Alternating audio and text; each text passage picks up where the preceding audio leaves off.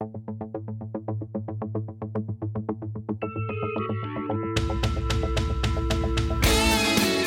the New York State AFL-CIO, I'm Darcy Wells, and this is Union Strong. Every year, the New York State AFL-CIO, representing 3,000 unions and 2.5 million members, retirees, and their families, lays out the labor movement's legislative and budget priorities. This year, consider the backdrop. We were 1 year into a health and economic crisis like we have never experienced, and there was the potential for a $15 billion budget deficit. Fortunately, the president's American Rescue Plan, which labor supported, was enacted. It provided $350 billion in aid to state and local governments. The New York State budget was passed earlier this month, and it totals $212 billion.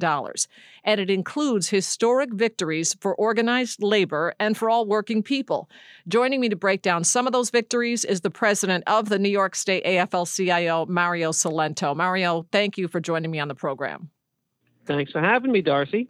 So, Mario, I know you've been with the New York State AFL-CIO for 29 years, and you've been... thanks for reminding me. A long time, but that's good. And leading the organization as its president for the past 9 years. And I did hear you recently refer to this budget as the most successful you've ever seen for organized labor. And that's really saying something. So can you talk about why this is such a successful budget? Like, what comes right to the top of your mind as far as victories for labor? Well, I'll tell you, I think it was really the most successful budget season we've had in the time that I've been here, because we not only addressed short-term concerns, but we addressed long-term concerns for working men and women of this state. I think that's what made it such a success. I think to start with, if I could, raising revenue. We've been talking about this for quite a while in New York. And what we've been saying from the very beginning, from years ago, is that we needed to have a structural realignment of our tax system. Just sort of like I said this before, when you're building a house, if the foundation is sound, then the structure of that house is going to be secure for years to come. And if we had a strong, sensible tax infrastructure, then our economic infrastructure in the state would be secure for the long term. And that was really addressed here, because we cannot forget. It's easy to forget with everything that's gone on this past year with the pandemic and all of the different health concerns and the economic concerns. Even when the economy was strong last year, before the pandemic hit, and remember, the stock market was rising to record levels. Even with all of that, we still had to deal with proposed cuts to Medicaid and other public services. We also, keep in mind, over the last 10 years, we've lost somewhere between 10 and 14,000 state jobs in this state over the past decade. So all that was happening even when the economy was good, even when the stock market was soaring. And then you had people say, well, we're getting federal funding, so that's going to help. And the reality was, yes, it was going to help, and it did help, and it will help for this year and part of next. But the question we had asked was, well, what happens when that money runs out? We're still going to have a structural problem within our tax system. And so then for long-term purposes, we needed to address that to have a more fair and progressive tax system. That's what the main priority was of the labor movement this entire budget cycle, was not only making sure that we were able to protect the vital public services that we all rely on.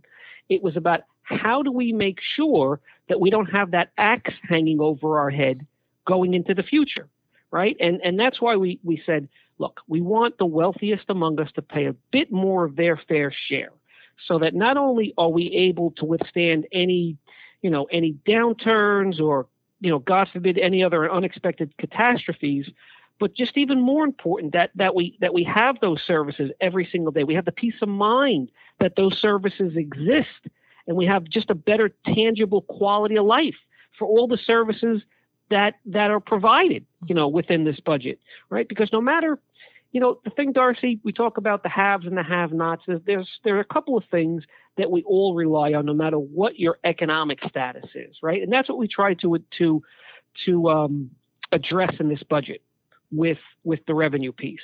We all need to educate our children, no matter what the economic climate is, right? We all need to, to have health care for us, available to us every single day. We need to provide childcare at adequate levels. We need to provide transportation to take us to all the jobs and the doctor's appointments and to see our families, take our children to school.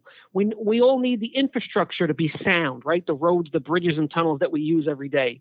We all want to have, clean streets, right? We don't want to live in filth. We have to feel safe. We need law enforcement. We need firefighters. We need EMS services that are there for us at a moment's notice.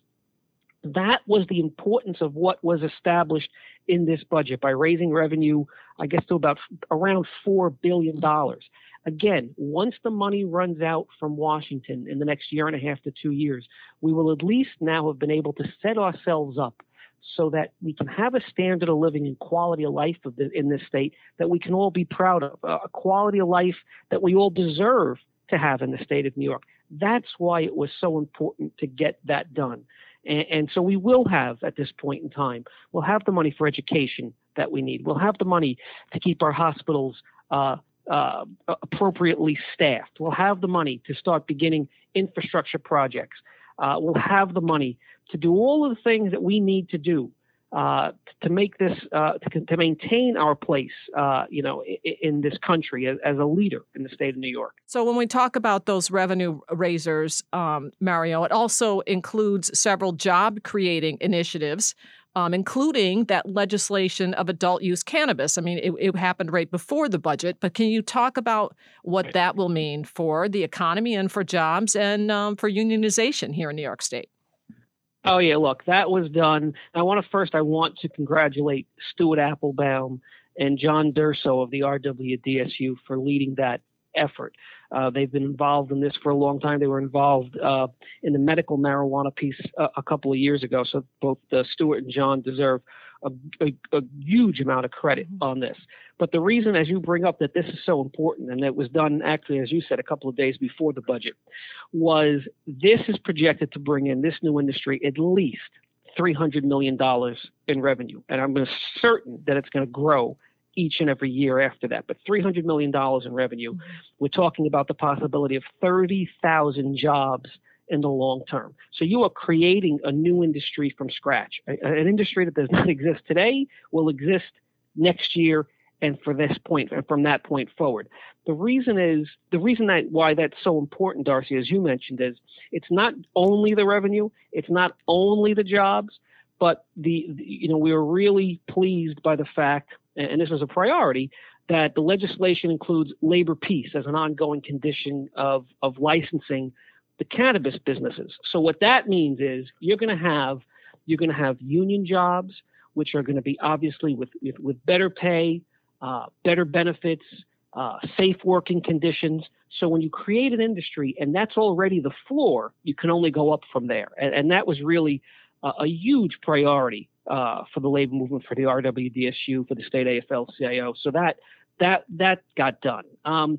We also, on something that, I don't know if this was even really mentioned anywhere, but, the state AFL-CIO, we've been working on, we have a commitment to racial and social justice in the state. And I think we've talked about the fact that we have a social justice task force as part of the state AFL-CIO's ongoing operations.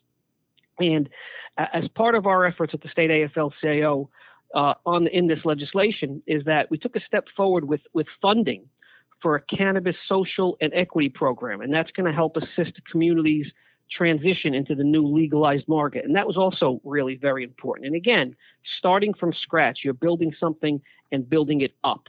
So between the hundreds of $1 million in revenue that this is going to generate every year, the fact that you have more than 30,000 jobs for the long term that are going to be union jobs, that are going to be fair pay and fair benefits, great conditions of employment, and then having a program that's going to assist communities in the transition is just a tremendous victory. And also under job creation, Mario, another huge victory, the renewable energy labor standards. Yeah. And you mentioned labor peace in the cannabis industry. This is one of the victories with others, too, that are really historic. Can you talk about that? Yeah, the renewable energy piece, I have to say, again, historic standards, labor standards, and I'm not prone to hyperbole, but it really is.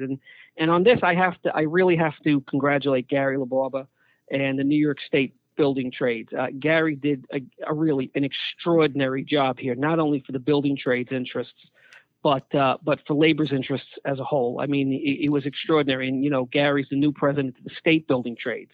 And to come off with a victory like this, such a short time into his term, is really a credit to Gary.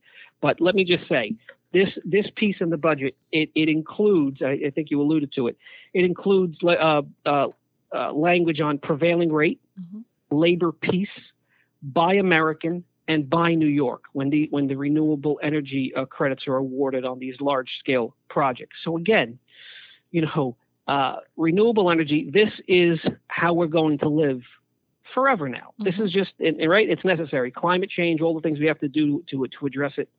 You're again beginning a new industry. You're starting from scratch, and you're starting it from a place where we will have a very high floor. And again, you just raise it from there. The fact that you're able to get all these pieces in one bill, again, prevailing rate, labor peace, Buy American, Buy New York, means that, again, these are going to be good paying union jobs with benefits, workplace protections. This is how you not only want to address a new industry, but this is how you want to address climate change, right? You get the most highly trained, highly skilled workforce in there to make sure that we really do all of the things that we say we want to do to save the environment. So that was an extraordinary victory for labor. And you touched on this a little bit with when we talked about raising revenue and ensuring there's enough money there for education. What about the funding for education? There were some major victories there as well. Yeah, and again, the teachers did a great job. Andy Pallotta, Mike Mulgrew, being able to ensure that our schools are going to be not only open but functioning, being able to ensure that from K to 12 and for higher education, community colleges, SUNY and CUNY, that the funding will be there to maintain and even expand what they do every single day. Again, great victory. And then I mentioned at the very top of the show, there was the potential for a multi-billion-dollar budget deficit hanging over the state. And that would have potentially meant cuts in Medicaid, cuts to health care. And that was another area that we focused on. And those are now we're going to avoid those, right?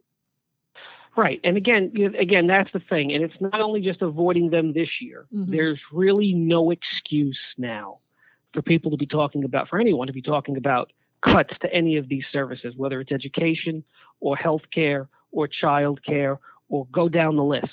That's what I mean by a structural realignment of our tax system, making sure that this is recurring funding, right? We've added money, so that's going to be coming into the state, so that we can certainly not cut, but at the very least maintain these services and hopefully over time increase them. One of the things that we talked about going into this budget cycle was childcare, and we've seen now. We've always known how important childcare is, but I think the pandemic has just shown everyone, who are struggling to go back to work and who had to go back to work even maybe if they didn't want to, how important it was to have childcare.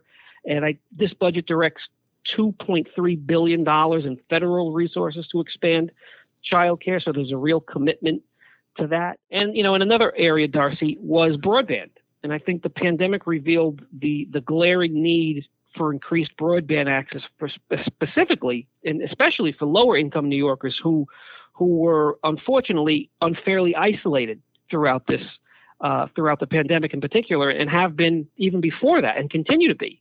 When schools went to remote learning, you not only had children of families with less economic means who were already isolated from their classmates, but a lot of times weren't even able to follow through on their lessons because either they had no broadband at all or they had very weak service.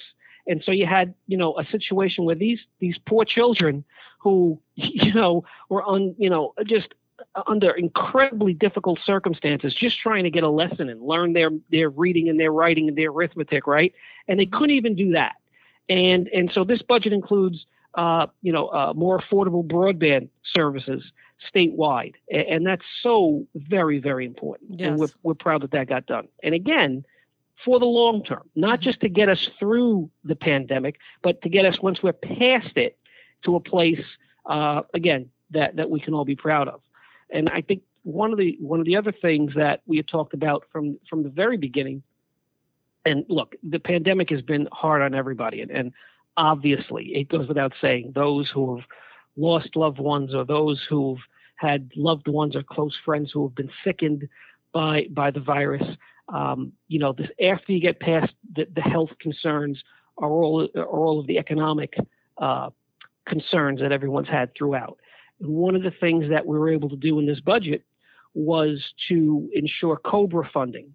The budget includes $2 million in COBRA assistance to ensure that workers in the entertainment industry can continue their health insurance coverage at a time when they need it now, obviously the most. And we start to see TV shows have been back now for a little while. They're starting to do movies, but we still don't have Broadway. That there have been a lot of industries that have been decimated. The hospitality industry, the retail industry, obviously the entertainment industry. To be able to do this for the entertainment industry and get that funding to allow these men and women to at least maintain their health care coverage was also something that I don't know if a lot of people talked about. But again, to all the entertainment unions, they did a great job in making sure that got done. So that's what I'm saying by, we talk about historic, and again, you don't want to overly use the word this is great or this is historic and all these other things because it starts to lose its meaning. But I can say that when you look at what we were facing in January when the legislative session started to when we got to April 1st, when the budget was due, and obviously it passed a few days later, but to get from where we were to where we are now really was extraordinary. And what it really took was the labor movement speaking with one voice, public sector unions, private sector unions, building trades unions, saying, look, we're going to need to raise revenue. That's one. Two, we're going to have the opportunity here for new industries, whether it was cannabis or renewable energy. We have to address these things now so that in the future we don't have to keep coming back hat in hand, just hoping that we don't, lose jobs, that we can not only maintain these jobs, but grow them moving forward. So all those things said, Darcy, all the things that I've mentioned, yeah, I've been here for 29 years, and yes, it's a long time, but the reality is that I'm proud that the labor movement in this state is working really in unison, united and in solidarity on all of these issues. And that's the only way you can get things done for working men and women. And I'm proud of everything that the labor movement accomplished this past budget cycle. And great accomplishments for the budget. But now there's still a few weeks left in this legislative session. Can you go over some of our key legislative priorities that remain? Yeah, I mean, I can touch on a couple of them. Look, you've heard me say time and time again that gig workers in this state need to have the same rights and protections as all other workers. And that continues to be the case. And I think the pandemic has actually shown everyone up close how important it is for these workers to have the same rights and protections. Gig workers were out there delivering food to people when they didn't want to leave their houses. And at the height of this pandemic, they were taking people to work, essential workers who had to be at work every day. They were taking them to work every single day. For children who went to school, there were parents who had to send them to school with an Uber rather than putting them on, public transportation. Those are the choices people made. They've been out there. They need to have every single right as everyone else: minimum wage, overtime, workers' comp, unemployment insurance, harassment protections, and obviously the right to organize. We will not let up, Darcy, until these workers have the same rights as everyone else. Okay, well, Mario, and then, yeah, go ahead. I'm sorry. I know there's more because there's always more. Well, there's always more, and we don't have to go through. I just want to mention that the New York HERO Act. Yes, right. We had we have standards for public sector workers, but there aren't any statutory protocols for private sector workers and how we respond to infectious diseases. Right? Before we had COVID, we had to deal with Ebola and the avian flu and SARS. And what we want to be able to do here is to make sure that we have protections in place for working men and women so that if we ever have to go through this again on anything, that they are rightly and surely protected. Mario Cilento, president of the New York State AFL-CIO, thank you again for joining me on the podcast. What a critical year to be able to achieve so many of labor's priorities. So it really was a good year, and I know we'll have more successes, I'm sure, before the end of the session. Well, thank you, Darcy, and thank you for continuing to do the podcast. I know a lot of people listen to it, and it's because of you. Well, thank you, Mario. I appreciate it. Joining me on the podcast now is the editor of the podcast and our digital director, Kevin Eitzman. Hi, Kevin. Hi, Darcy. We talked the last time we were doing this. You were just getting over COVID. I know you're much better shape now. Absolutely. I was one of the lucky ones, and I'm good though. Thank you. I'm glad to hear that. And our president of the State Federation, Mario Cilento, was very kind at the end and talked about the importance of this podcast. And Kevin, obviously I couldn't do it without you. And I just want everybody to know, although they hear me, you're here right along with me with coming up with ideas and helping to vet guests and edit the podcast. So I really appreciate all the work that you put into this as well. So thank you. Thank you. And one of the things that Mario talked about is the ability to speak with one voice and how we get things done. And I know that's why we got a lot of things other than legislatively pushed into this budget, right? We were talking about that earlier. Absolutely. I mean, every union working in cohesion to get all the amazing stuff passed in this budget, and none of that gets done without the union members, the union strong members, and that's who's listening to this program and who's participating in our actions. Who's going to help push the PRO Act over the line with your family members in other states, and the HEROES Act and every other piece that we work on. It's the members, the union strong members, and we appreciate your support of the podcast and on social media, Instagram, Twitter, Facebook. When you participate with us and help spread the word, it does make a difference. And speaking of the podcast again for a moment, I know we're close to 60,000 downloads. And so it's so important if we can get more people listening. It really does help us get the word out. And I know one of the things you're focusing on right now with a digital campaign, even though we're all on board here in New York State, but it's still important to get the word out, is getting that PRO Act passed. Absolutely. The New York State with Senator Schumer and Senator Gillibrand are leading the charge. But if you have family members and you have friends in other states, we need them to take action. We need them to pass the PRO Act. It's such an important piece of legislation that would help new organizing and first contracts and really change the labor law to favor workers for the first time in a long time. Right, and eliminate some of those roadblocks to unionization. So, and that's the other thing too, even, like Kevin mentioned, getting friends and relatives from other states to help push their senators in the right direction. It's also just educating people about it so that they understand what the PRO Act is. And I know, Kevin, you're often out there on social media explaining that, and people can find out more on our website as well. So thank you very much. Thank you, Darcy. Thanks for all you do. Thanks for listening to the Union Strong podcast. If you like what you're hearing, you can subscribe and give us a rating. This has been a production of the New York State AFL-CIO. Our president is Mario Cilento. Our secretary-treasurer is Terry Melvin. We're a federation of 3,000 unions representing 2.5 million union members, retirees, and their families, with one goal: to raise the standard of living and quality of life of all working people. We keep New York State unions strong by fighting for better wages, better benefits, and better working conditions. For more information on the labor movement in New York, visit nysaflcio.org. Until next time, stay union and stay strong.